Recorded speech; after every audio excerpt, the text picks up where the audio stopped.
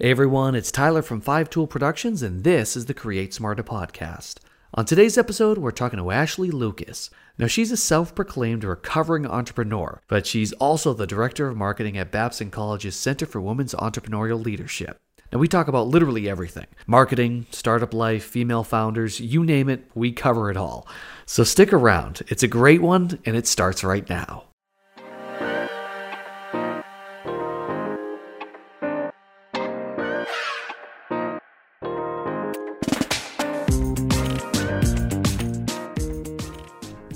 So we welcome in Ashley. How are you? I am great. Thank you so much for coming on. Really appreciate it. Yeah, my pleasure. Happy to be here. Awesome. So let's kick things off by just give me a little bit of your background as far as where you're at right now, and then we'll work our way backwards to where you are now. So give me a little insight as to where you are at Babson right now. Sure. So I always joke that I'm a recovering entrepreneur.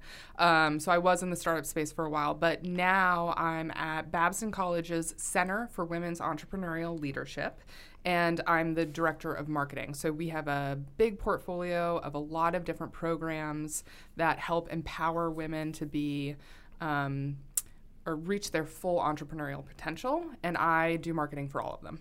For all of them or for the center itself? So for the center itself, but for all of the individual programs that we host at the center.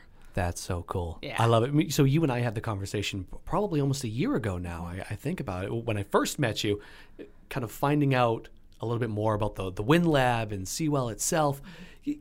Expand on Seawell a little bit more, because it really is an interesting program. Yeah, so one of our flagship programs at Seawell is the Win Lab, or Women Innovating Now Lab. And it's essentially an accelerator program designed by women entrepreneurs for women entrepreneurs. So we take up to 20 early stage women who are building businesses in both Boston, and we have a program in Miami. And the idea is that women entrepreneurs, and there's a lot of research to back this up, women entrepreneurs face different challenges than men do as they build their businesses. So what we do, really kind of two things from a content perspective. One is we give them a lot of business content, right? Everything from creating marketing personas to building financial documents. But we also take the research that's being put out by Babson College and other institutions that say, here are the real things women face when they are an entrepreneur and they're trying to raise money. And we take that research and we implement it into the program to say, okay, if you're going to go into a pitch room, here's the reality of the situation, and here's what you need to do in order to pivot and get that check at the end of the day. And we always want them to do it authentically, but we want to make sure that they have the information that they need in order to move forward. And then in addition to all of that content, we set them up with really incredible mentors. We hold them accountable by setting milestones. And I think one of the most beautiful things that we do is we surround each of these women entrepreneurs with other women entrepreneurs, right? So you have people who you are experiencing this roller coaster ride with and are sort of in the entrepreneurial journey with. And I think that is probably the most valuable thing that we bring to the table. I was just going to say, how important is that? Because, myself as a small business owner, it is very lonely. You don't realize that you say, oh, yeah, I'm going to be out networking, meeting all these people all the time. Yes, but at the end of the day, they're not going through the exact same problems that you are, which when it comes to entrepreneurship, that's the case, right? Yeah. And I think, when you're out networking and having conversations, you're really selling your business and yourself a lot of the time, right? So you sort of have to present this rosy image of the business. You don't get to be authentic in that you don't get to talk about the really tough parts about being an entrepreneur. And that's what this space provides, right? And I think one of the really cool things, so a lot of accelerators, and they're all, I think, have their own unique value that they bring to the table. But women, in addition to, I think, facing entrepreneurial challenges in the pitch room or negotiating with vendors or whatever it is, the reality is that a lot of them, not all of them, but a lot of them also have other stuff going on at home, right? If they have kids or they're taking care of parents or whatever it is, right? Having a community where you can talk about all of it and bring your entire self to the table, I think is really important. I love that. That is awesome. And you've said the word twice already, and we'll obviously dive into this in a little bit, but the word authentic. Yeah. And just how important it is to be authentic and to be you. And that needs to carry through the business itself as well, because Right. that's the one thing I've seen. When you try to be somebody else, or you're trying to have your business be somebody else, it doesn't necessarily work for you in the long run. Yeah, and it's exhausting.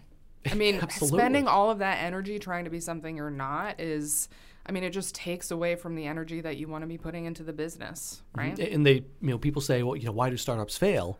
That's one of the main reasons, right? I mean, yes, the whole money thing and being able to sell, yes, those little things. Yeah. But when you're not yourself, you eventually just burn out and get tired. It happens. So you mentioned recovering. Yeah. I don't want you to relapse right now, but let's talk. Okay. Give me a little bit of your background. Okay, sure. So, so let's see. I was one of those people, and it sounds so cliche, but I was always one of those people who knew I wanted to start a company, even from a really young age. And I think my dad was an entrepreneur, so I had role models. So I went to college. I got a degree in, economics and psychology because I thought that was the responsible thing to do. Got out, got a terrible job that I hated, and then moved over into a more creative role. And I'm a creative human, so that was really interesting to me, but I knew I wasn't on the right path. And I knew that I really wanted to start something. I would do things like go to artisan markets and create jewelry or artwork or sort of small things like that. And there was something really incredible about those experiences where I was handing something over that I had created to another person who was delighted by that product, right? And there was something really special about that. So I ended up going back to business school and said, I don't know what I'm going to do, but I'm going to start a company. I'm going to do something. I'm going to do something. And it will probably be around design because I'm really passionate about that, but who knows? So I'm in business school. I write 2 business plans around design. I end up totally scrapping them and start this digital media company geared towards the lesbian community in Boston. I'm in that community. I had tons of conversations with friends who were saying that there's a lack of information in Boston around the events that are happening, right? Nobody's developing content. Nobody's creating interesting experiences outside of the nightclub scene, right? So I'm thinking, okay, amazing opportunity. I'm launching this thing. Launch the company, get a team of writers, do all of these events. 2 years later, I'm not making any money. I am that old thing, right? Yeah. Like we said before about the whole making money part of it, right? Small issue, but so I'm doing consulting work, and at the time I thought I was living the entrepreneurial dream because I was working too hard.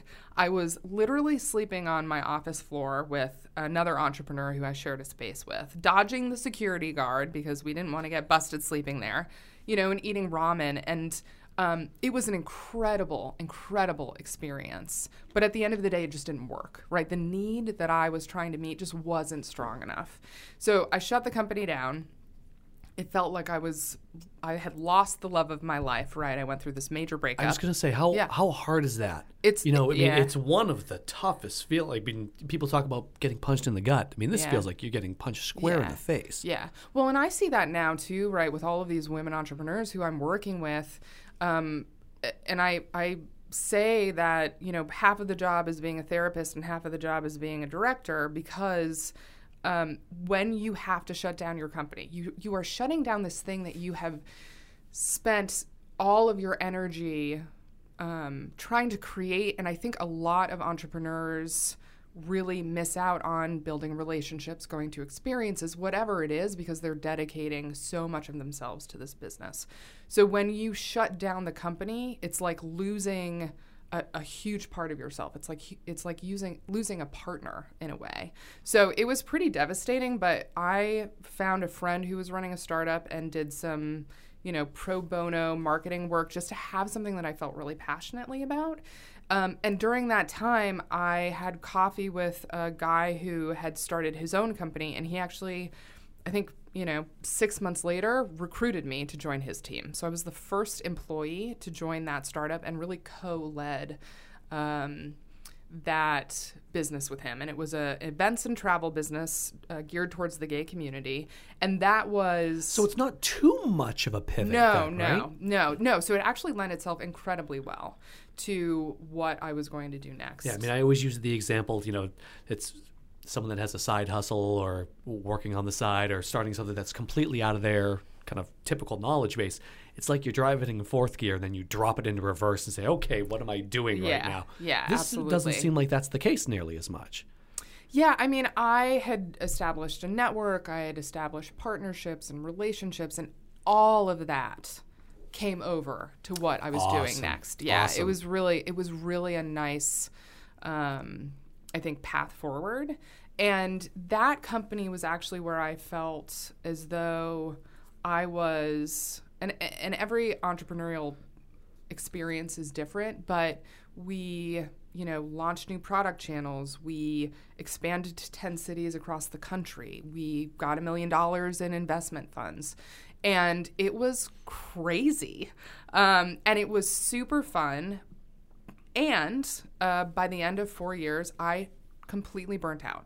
I mean, crying in the bathroom floor burnt out because I loved what I did so much, but it consumed so much of me that I ended up having to leave the company.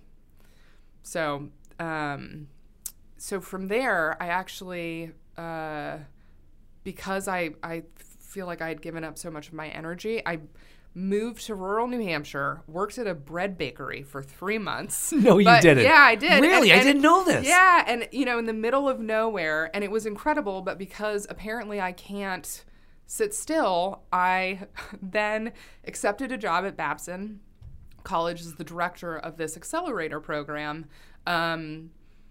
part-time, and I signed on to do PR for a Top Chef contestant, right? So I'm doing 3 jobs when I'm supposed to be sitting on a farm relaxing. When your goal was to, I'm going to step back and I'm going to breathe a little bit, right? So that doesn't necessarily happen.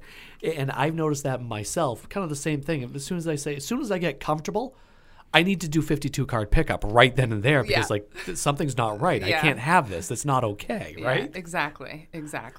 So, I was thrilled for the experience. I learned so much, and I think that's one of the best things about being an entrepreneur. You're always learning.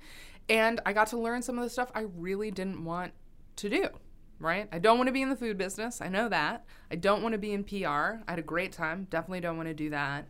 And the Babson job was great, and it's the reason that I am where I am now.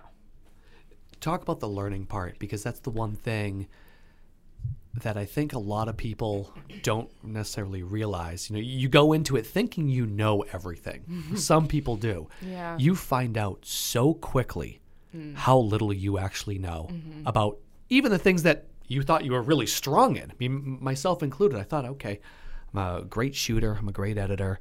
I'm a pretty good marketer. Mm-hmm.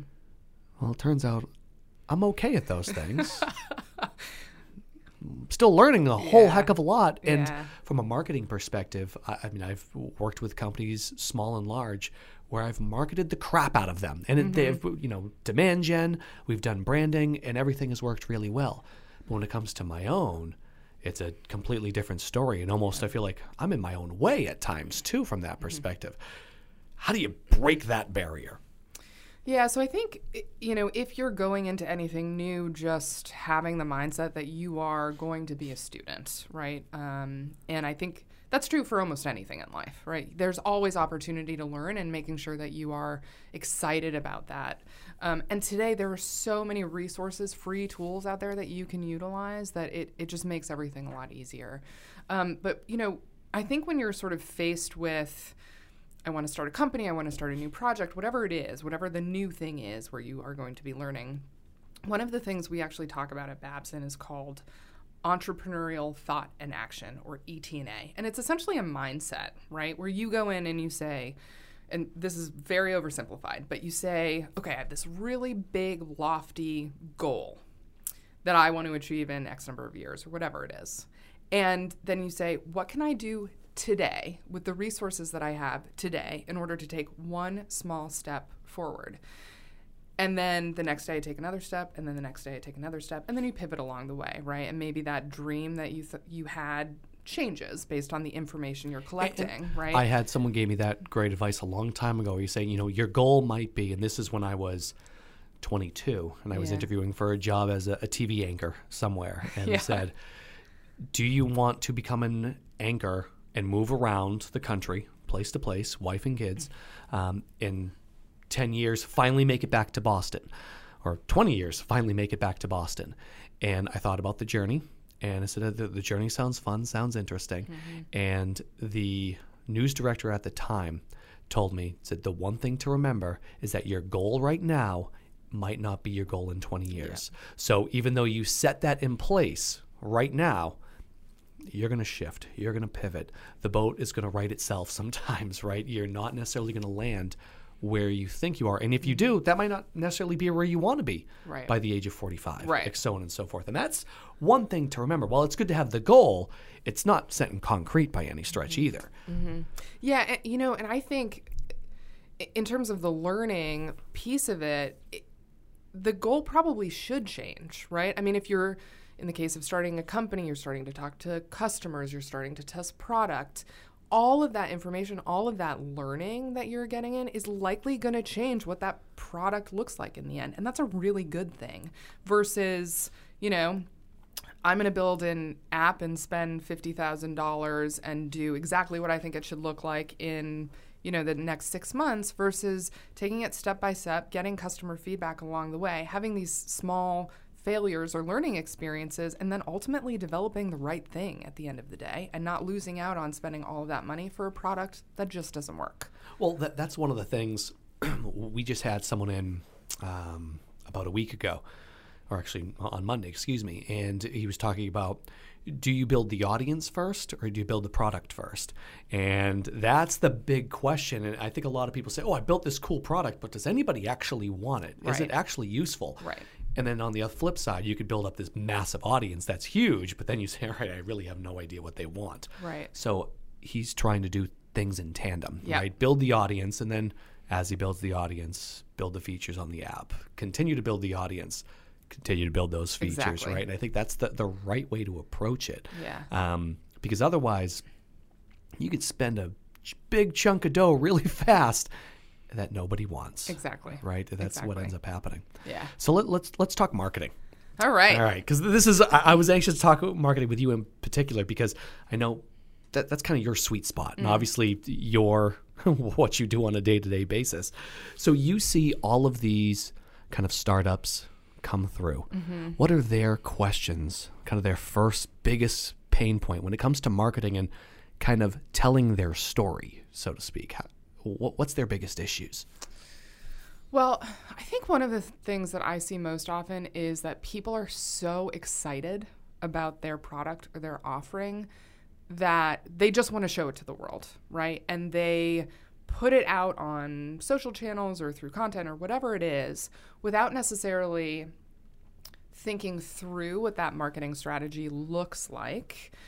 Without necessarily taking the time to really sit down and develop the customer personas, for example, and not necessarily putting the numbers behind it, right? So, and I think we live in a world where we're so obsessed with social media, and that is absolutely true for me as well. Definitely. Yeah. But that's not the only thing. Right, exactly. I mean, you get wrapped up in it and say, Facebook, I can go ahead and put this out there, and it's going to work wonders. It's not the end-all, be-all for marketing. Right. So I think taking the time to really, I talk about it as taking time to work in the business, right? So all of this execution and taking time to work on the business. And that's really where the strategy is, right? So sitting down and saying, I've got this great product. Who actually is my customer? And then based on that, what are the correct channels?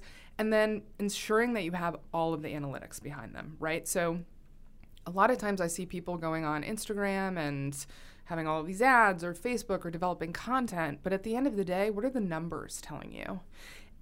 And in addition to that, being able to sit down and accurately, to the best of your ability, accurately project how much money you're going to have to put behind this, right?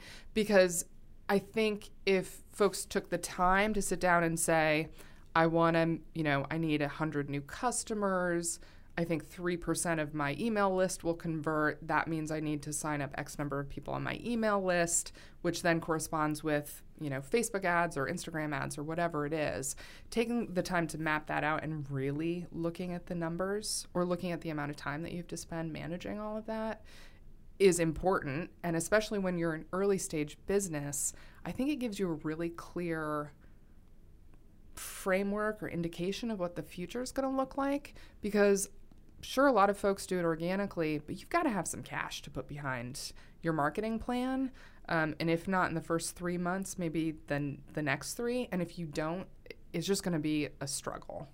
And you're going to fight every single day with, and this goes back to the goal thing, right? Of having, if your goal is to be a $20 million company that sells microphones, just because we're looking at microphones right now. If you're a $20 million company that sells microphones, that's your goal. Yeah. That's wonderful. But to be able to work back from that and understand, like what you said, what are the steps, 3, 6, 9, 12, 2 years, 3 years, so on and so forth, in order to get to that $20 million. And if it's $20 million in 3 years, well, like you said, pony up the cash because you're going to need to spend a lot to get to that goal. And you have to recognize that, because I think a lot of folks think, and I fall into the trap too at times, say, well, everybody's on social.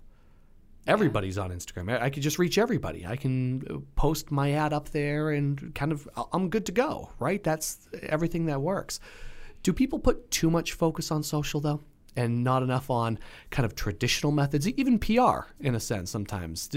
And I think that's what I've seen a lot of, is that people think that social right now is the only channel that they can use to get their message out there, as opposed to even in-person events, sponsoring something. I mean, I know traditional medias can cost a lot of money, but it doesn't mean it doesn't work. There are things that do work. What are you seeing? I mean, what's kind of your thoughts when people say, I want to market this company, I'm just going to put it on social? Yeah, I mean... It's tough. Yeah, so I think the first thing I have to say is I am a sucker for beautiful Instagram and Pinterest images, right? You and me both. And and every day you see these people on these channels who have built these huge audiences, and you think they've done it overnight, right? So I think we're living in this world of kind of a false reality that things are actually really easy if you just have beautiful images and use hashtags. So that's sort of that soapbox statement. But, social is great. But is that where your audience is, right? We are seeing more and more, if we're targeting, let's say, women in the 25 to 34 range, Facebook isn't cutting it anymore. I mean, I'm a marketer, and I don't really go on Facebook that much, right? If you want to get in front of me, Instagram, blog posts, things of that nature. My sense is that entrepreneurs who are just starting, right, who have this sort of, I like to say, starry-eyed entrepreneurs with this great idea, but they haven't really dug in yet, it's easy to fall into that false reality of, as long as I focus on the 3 biggest social media channels, people are going to buy my product. And that's just not true. And once you start doing the testing, then it's, okay, let's sit down and think about this, right? Who is my audience? Where am I going to find them? What content are they reading? What events are they going to your point? And where can I meet them where they're already at? And that's not always going to be social. It's really not. It comes back to the persona every single time. Yeah. It really does, because I've gone through the challenges with companies that I've worked for in the past, and you say, okay, and you're using the health club example as a perfect example of it, because we had clubs in Massachusetts, Washington, D.C., in Miami, San Francisco. Those are very, very different clientele. We're talking politicians in D.C., and big business owners. In Miami, it's kind of what you would think, very Zumba focused, right?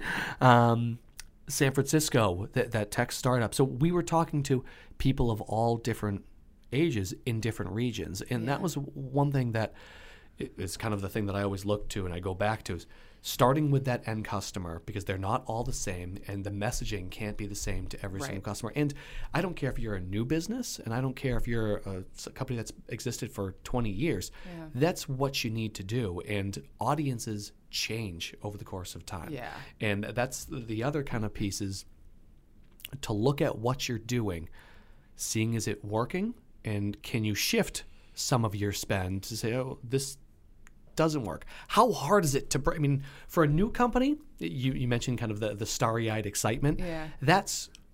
It happens to me almost every single day. This is what we're going to do. We're going to attack the world, and I feel like I'm going to run down the street with a flag and plant it somewhere. I just don't know where. Yeah.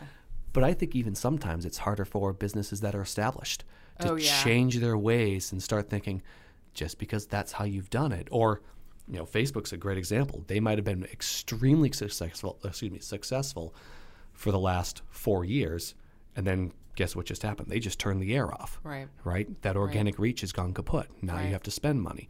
So talk to that a little bit more about an established business having to pivot, especially from a marketing perspective. Right. So one of the things that we do every year after the WinLab Accelerator program I had mentioned, it's a 5-month program. Mm-hmm. And at the end of those 5 months, we send a survey out to the entrepreneurs and we say, what can we do better? What did you really love? What can we do better? And then in addition to that, we also sit down and say, okay, who are we actually serving really well, right? Is it the entrepreneur with an idea? Is it the entrepreneur who has a beta but really needs to get the business off the ground? Is it the entrepreneur who's been in business for 3 years and just needs to revitalize the company or think about scaling? And we sit down and look at the data that we're receiving from the entrepreneurs. We're looking at the impact that we think we've had on their businesses, and then saying, okay, is our customer persona the same? And it's not every year. It's just not. And it really has morphed over the last 6 years, where when the program, after the program had launched. And I think that is a really important exercise for us to do every single year. Sometimes it feels like it's wasted time because, we end up thinking, no, this is the right audience. This is where we're really having impact. This is where we're sitting in the larger ecosystem in terms of providing a product that doesn't exist with this accelerator, right?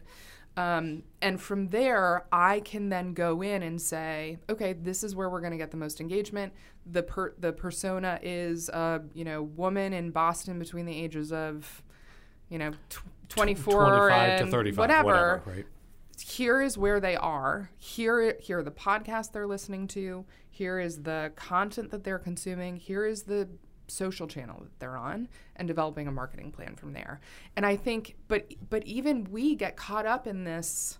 Well, we did it that way last year and it worked out pretty well. So let's just doing the exact same thing. This works. Fine. Yeah. And I think the larger you are as a corporation, the more difficult it becomes. So implementing something where you can say, okay, let's just stop for a minute and make sure that we are doing the thing that we really need to be doing, and that we are targeting the person we really need to be targeting. And actually, to your point, I had this really interesting experience the other day where I sat down with one of our entrepreneurs in Miami. She has this cool sort of in-home chef cooking experience. Mm-hmm. Still really kind of trying to figure out who her target market is. She thought it was a single woman in her 30s who didn't want to spend a lot of time cooking. But when she sat down, she said, Ashley, I've been running all of these marketing tests, and it's so interesting because actually the person who needs me the most is the mom with 2 kids who works full-time, because I provide a huge amount of value to her. And then we sat down and we looked at her marketing strategy and said, okay, how are we going to adjust this in order to reach that customer? And it changed everything for her, right? It was really incredible. That's awesome. And one of the things you just said that I think is so incredibly important is to ask. Ask, you mentioned you put out a survey at the end of the year. Right. If someone has an audience and you're starting to wonder, what are they actually interested in? Ask them. Yeah. Ask them. Yeah. One of work with a vacation rental company, and one of the things they do really well is asking the vacationers, say, what are you reading these days? Yeah. Ask them. Yeah. They want to know. They're helping you tailor your message to them even more. Now, don't get me wrong. Some people are going to say, why are you asking me all these questions? Don't drive them crazy with 500. But 10 questions and 10 responses go a long way. Excuse me, not 10 responses, 10 answers to 10 different questions go a long way when it comes to kind of tailoring your marketing and tailoring it to people forget that. Just ask. Yeah. Just go out there and ask. Yeah. Well, and especially if you're an earlier stage company, people are so excited about what you're doing. I had a phone call from somebody the other day who said, oh, do you know if that entrepreneur launched her business yet? Because I signed up for a beta and I don't know if I'm in the initial beta group. I really want to take a look at this product and help her out, right? So it's asking, and I think understanding that people really want to help and you can take advantage of that. And it actually feels really good to them to feel like they're providing value or information so that you can be more successful. Awesome. I love that. That's awesome. You're like a walking soundbite today. I just want to let you know that. This is great. So let's we'll kind of wrap it up because I know you have to go as well. I want to talk just women in the space right now. Yeah. It's an interesting time. You feel like so much progress is being made, but there's just crazy challenges and hurdles still, it feels like. My wife's an entrepreneur running a business on the side, 2 kids, everything you just talked about basically, right. And out straight crazy. But it seems like there are just still so many hurdles and challenges ahead. Why is that, do you feel like? Yeah. And it's a loaded question. Sure. So. I mean, yeah, we could dedicate hours to this, right? But we probably should. Yeah. So, okay. So let's see. I'll try to focus on a couple of things. So, the good news is that if you read content about the startup ecosystem, you're going to see a lot more articles about how women are facing really unique challenges, right? More awareness is happening. More organizations, and I'm talking about venture-backed businesses here. So I'm just going to focus in on them, right? So folks who are looking that are looking to raise capital money. somewhere. Yep. You see angel groups popping up that are led by women because research shows that if there is a woman investor on the team, they are significantly more likely to invest in a woman entrepreneur. So you see that happening. You see research coming out about the specific challenges that women are facing. For example, research that came out of Babson essentially said, it doesn't matter if you are a man or a woman. If you are in a pitch room and you are presenting traditionally masculine traits, being aggressive, being confident, things like that, you are significantly more likely to get funded than if you present these, traditionally feminine traits, soft-spoken, I think warmer, right, lower voice, things like that. You are likely not going to get that investment. So the information is being dispersed. The problem is there hasn't been a huge amount of traction. So in 2014, Babson came out with this study that essentially said less than 3% of venture capital money is going to women CEOs, right? So think about that. 97% of all of the money going out in the VC world is going to male CEOs. It's crazy. Wild. When you think of it, I mean, that alone should just be like, I don't know, painted on the walls everywhere. Exactly. It's crazy. And more people are starting to talk about it, right? But that number hasn't changed. That number has not changed. It hasn't shifted. No.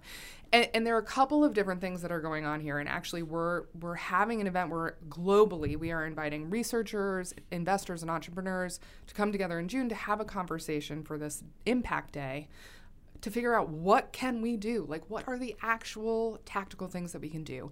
So some of it is, women don't necessarily have the same networks as men do, right? It's this old boys club that they can't break into. Accelerators are predominantly men, so it's more difficult for women to break into those networks, right? And those are the accelerators are the places where you're going to start creating those connections with the venture capital firms and with the angel firms. Pipeline is a major issue, right? I think a lot of male investors are coming out and saying, it's not about men and it's not about women. It's about I invest in the entrepreneur who's going to do the best job, right?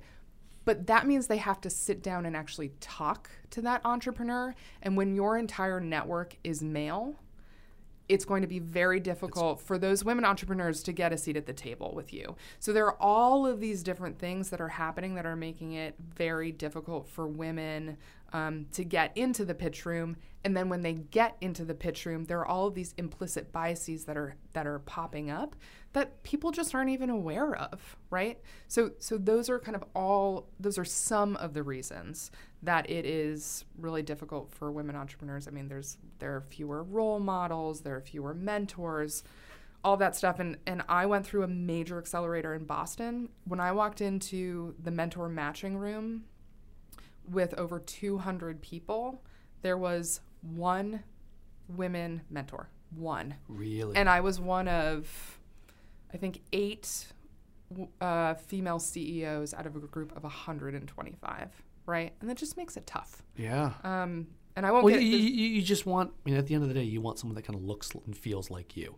At the sense, right? It's just that familiarity type thing. Yeah, right? And there's all of this research that essentially says, the more that role models look like you, the more you believe, if they did it, I can do it. And if the cover of all of these magazines, no question, you think of here's, for me, here's the guy that was in TV and traditional media at one point in time and made the shift. Right, that's interesting to me. That's I look up to that person, right? So it makes perfect sense. It really does. Yeah.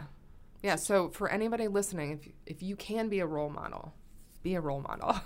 It's incredibly important. It really, really is. We got to change it. Yeah. We're going to work on it. Yeah. Ashley, honestly, thank you so much for coming on. Oh, I appreciate pleasure. This is awesome. This is. I think I have a feeling we'll probably talk to you again. We'll continue this conversation. No ifs, ands, or buts about it. So for folks want to learn more about the Win Lab and we'll learn more about Seawell, where should they go? Yep. So if you want to learn more about the Win Lab, just go to thewinlab.org. You'll find out all of the information. Applications actually are going live in just a few months. And then you can find the Center for Women's Entrepreneurial Leadership at babson.edu/Sewell, CWEL. That's awesome. Ashley, thank you so much. Yeah, thank you. Appreciate it. Awesome. She is Ashley Lucas. I'm Tyler Pyburn. This has been Create Smarter. You'll hear us next time.